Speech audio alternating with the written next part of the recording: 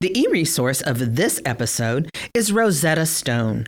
With Rosetta Stone, you can learn to listen, read, write, and speak a new language. The Rosetta Stone Library Solution teaches by context clues and interactive feedback through your computer, tablet, or mobile device. You'll find Rosetta Stone in the e-learning section of our e-library, jocolibrary.org/e-library. Writing in and of itself is hard. And I think that if it wasn't, it wouldn't be as rewarding when it gets done. Joco Library Uncovered. Jacqueline Woodson. What? Jacqueline Woodson. The author? Yes. The winner of the 2020 MacArthur Genius Award. That's the one. The Hans Christian Andersen Award and Coretta Scott King Award winner. Yep. The Newbery Medal and Caldecott Medal winner. That's correct. The author who won the Astrid Lindgren Memorial Award and the Margaret A. Edwards Award for Lifetime Achievement. That's her. Jacqueline Woodson. Jacqueline Woodson. What about her? She's on this episode of the podcast. No. Yes. Wait, this episode? This episode of this podcast, yes. Jacqueline Woodson is being interviewed on the Joco Library Uncovered podcast. Then we should probably get right to it. That's probably better than all of this yammering we're doing. Agreed. So up next, our Reader's Advisory librarian, Greg Windsor, interviews Jacqueline Woodson. By the way, we left out that she also won the National Book Award. What's wrong with us? All right. I would like to welcome everyone to this very special edition of the Joco Library Uncovered podcast. You will see her at the Summer Reading Kickoff on June 1st. And this is a Newbery Medal, Hans Christian Andersen Award winner, Coretta Scott King Award, National Book Award winner, and a list of accolades a mile long. I'm very pleased and honored to welcome Ms. Jacqueline Woodson to the podcast. Hello there. How are you?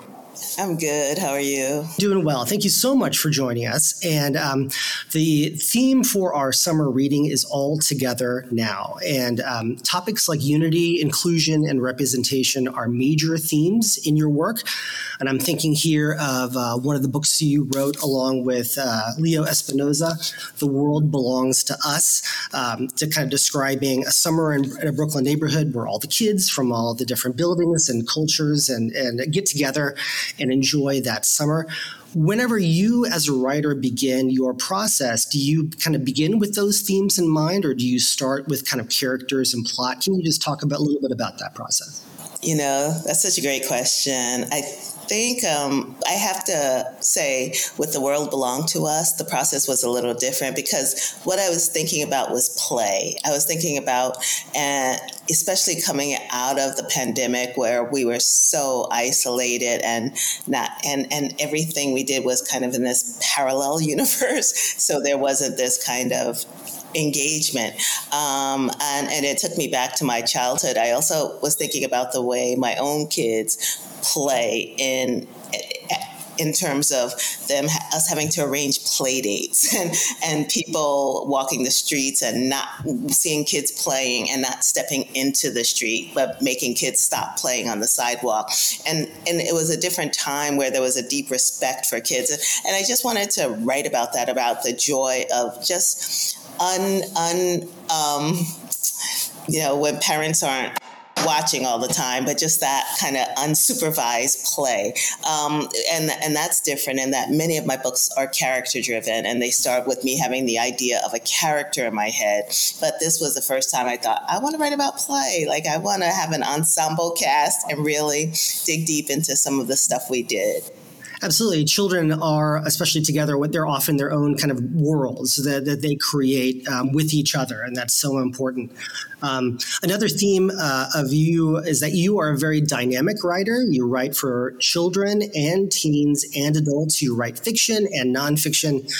Is it difficult as a writer to kind of make the leap between those different audiences and genres? Is that difficult? It's, writing in and of itself is hard. And I think that if it wasn't, it wouldn't be as rewarding when it gets done.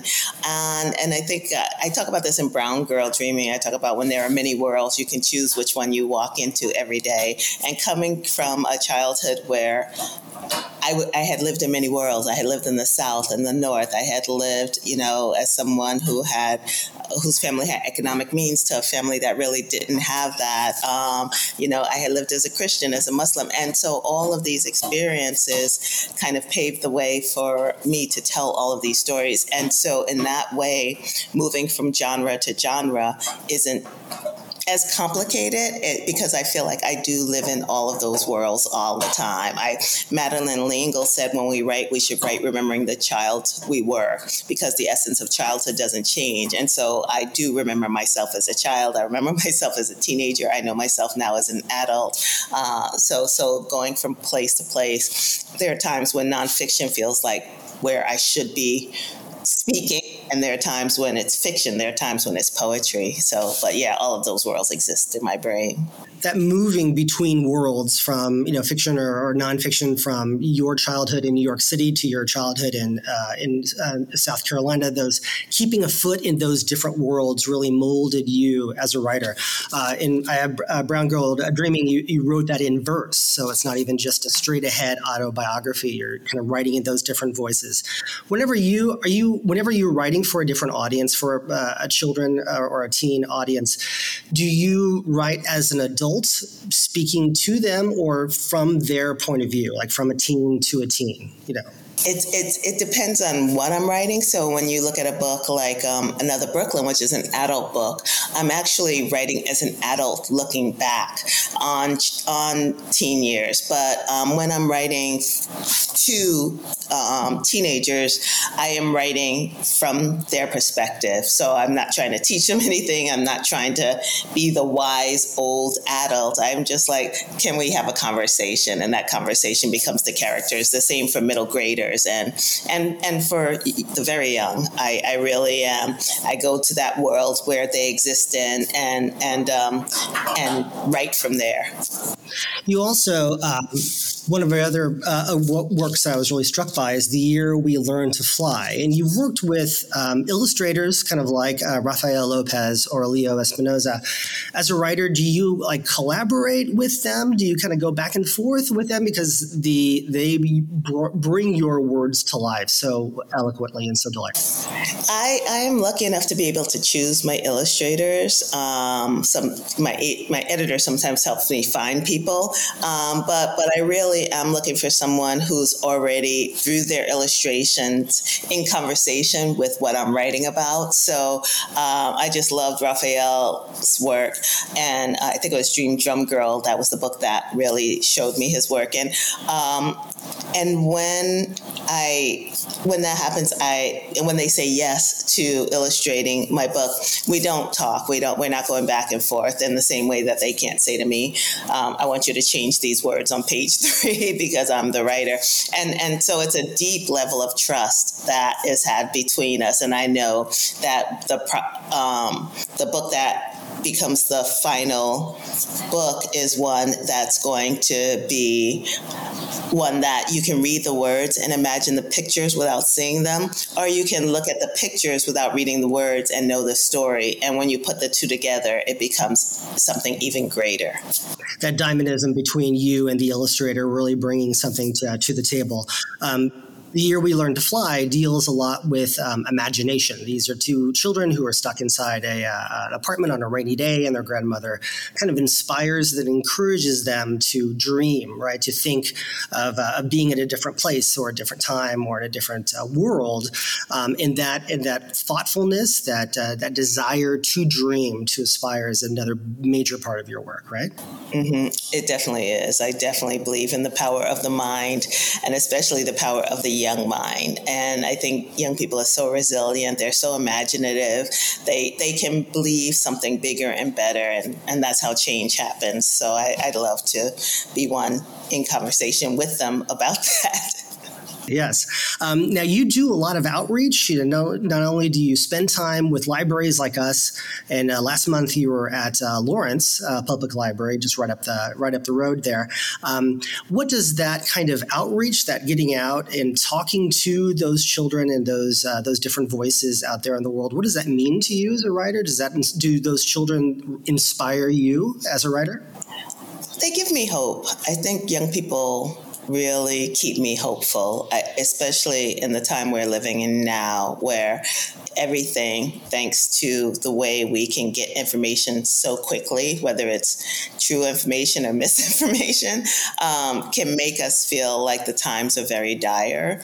And young people still see a future. And I think being around that kind of energy where people know that what we know, inherently we know we have survived harder times. And sometimes we forget that in despair.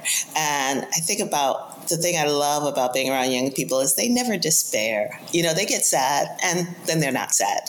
They get angry and then they're not angry. I mean, there's a way in which they understand how to move on, and they also are so open to ideas and conversations and thinking about things like empathy and the power of one's words and voice in the world. So yeah, they definitely keep me young and alive and hopeful.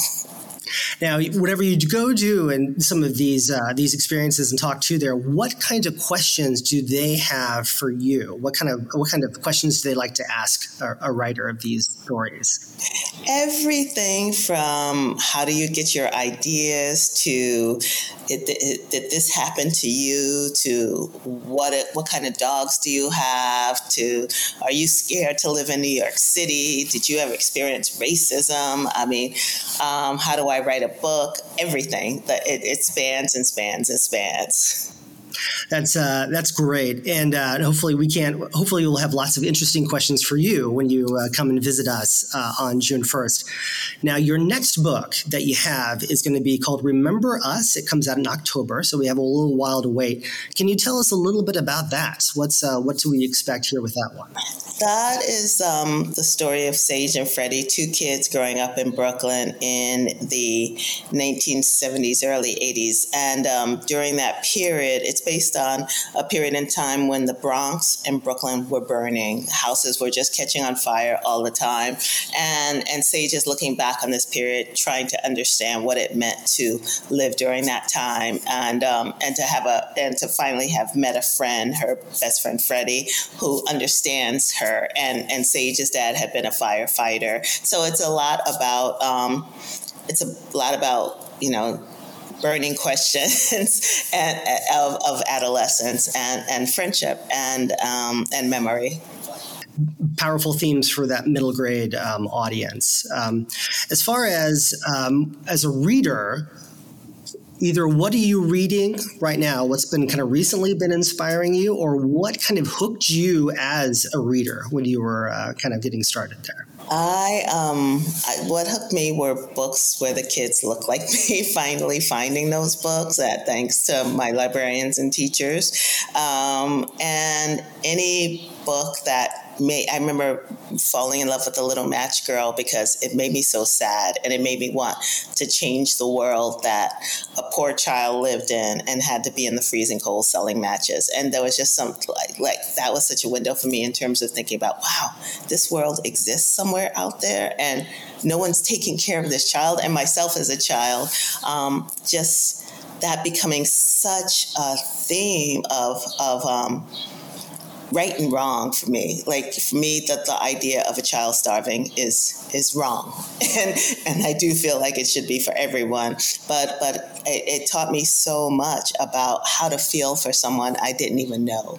And how to think about a greater good and social justice in the work that we all need to do as a society to make sure all people are safe. I just started a book by Jacqueline Woodson. Is her newest book that's coming out. And I was talking to Jason Reynolds about this, and he agrees with me. I think Jacqueline Woodson is one of the finest writers that ever lived. Yeah, and so I'm on page 5, and I think I might not write today. I might just sit and read it. It's a gallery. It's not coming out until I think September. So I read adult books. I read children's books, and just and I really do love books that make me think.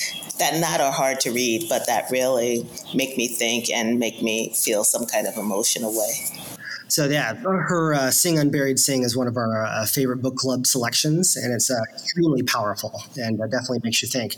And I love that you, as an adult reader, are inspired by those same things that, as a child, brought you those other worlds, that empathy, that connection to a greater world, and that desire to change it that exists when you were a girl reading that Hans Christian Andersen book, and now as an adult with that influence, with that ability that you have to make connections is an extremely powerful thing as a writer.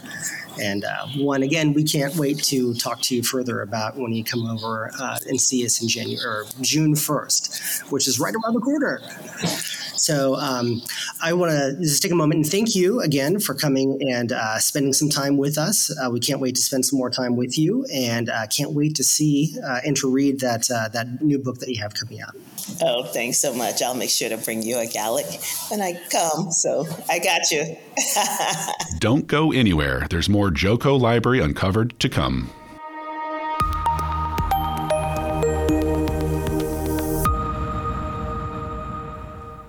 Wow. Jacqueline Woodson was on our podcast. That's true. Wow. Yeah. Yeah.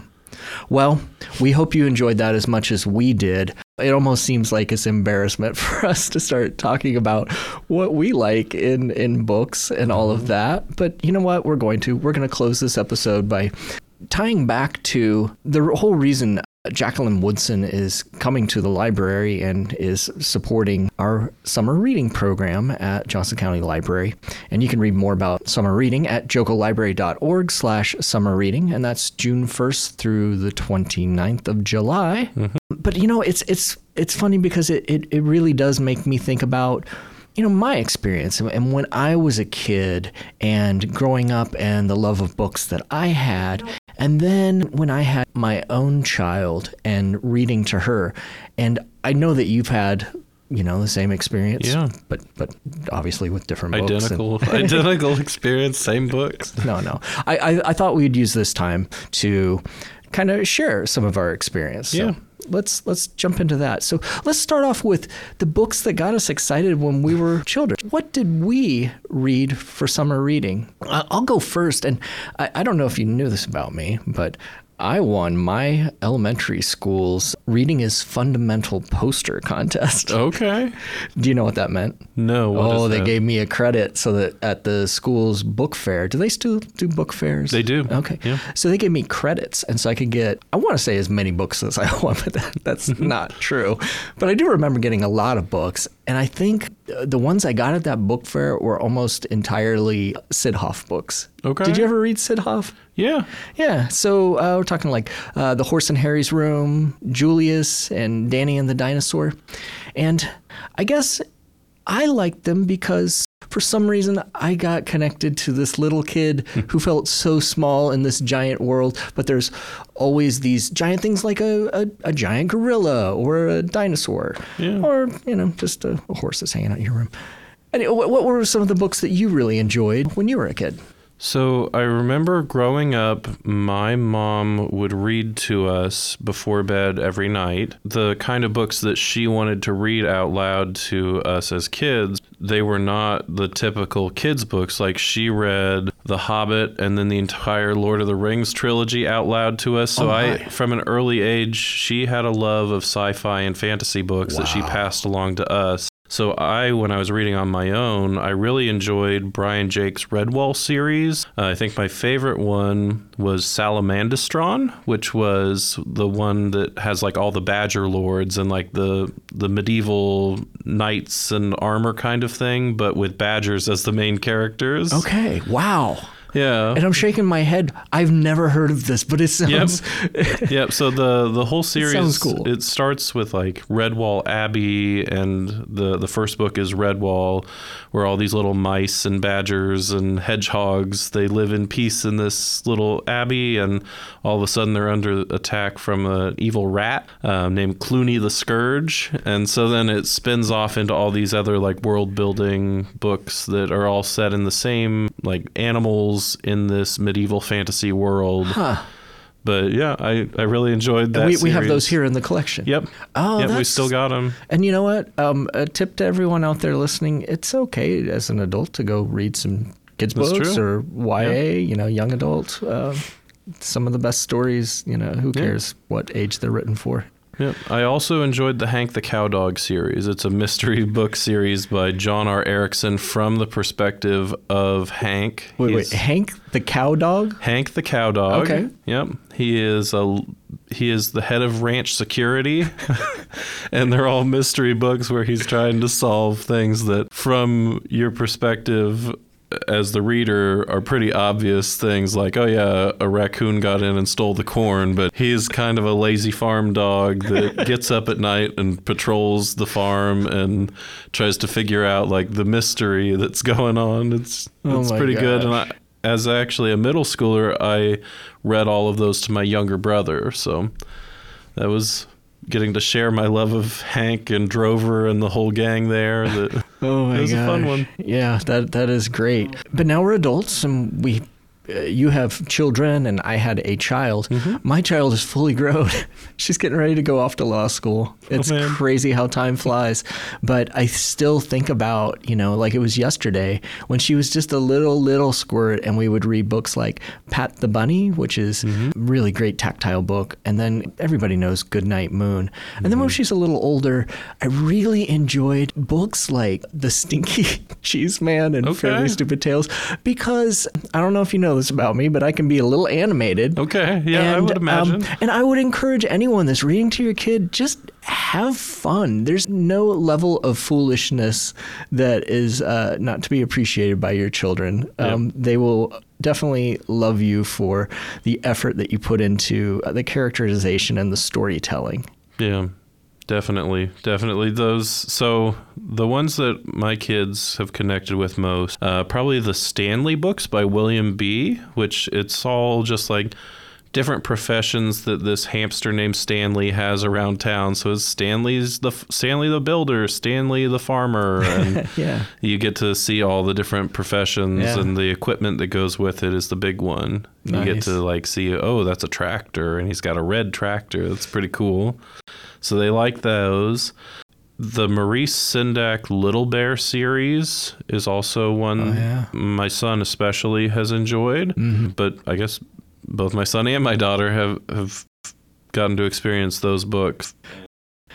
And to tie this all back to the Jacqueline Woodson interview, I feel like now more than ever, there's an opportunity to read all kinds of books out there for children that are more inclusive, more representative, and speak to themes of unity. And after all, that's what the theme of summer reading is this year. That's right. The theme All Together Now.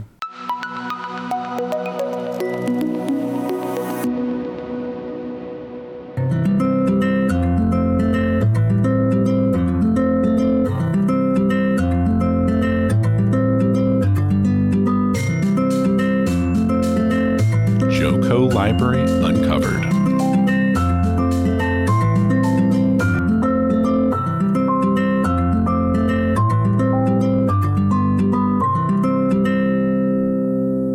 So if you enjoyed today's topics, you might be interested in these recommendations from our collection. And honestly, for this episode, we're keeping it all about our featured author, Jacqueline Woodson. In our show notes, aka the show's description, you can find a link that will lead you to all of her wonderful books.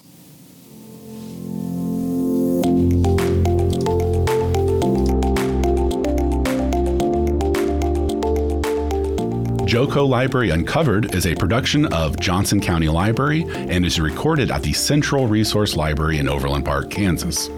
We would love to read your thoughtful emails at uncovered@jocolibrary.org. Join our online conversation at facebook.com/Joco Library. Look for us on Twitter at Joco Library. Our website is jocolibrary.org. Subscribe to Joco Library Uncovered through your favorite podcatcher or go to jocolibrary.podbean.com. Thanks for listening, and come back in 2 weeks for more Joco Library Uncovered.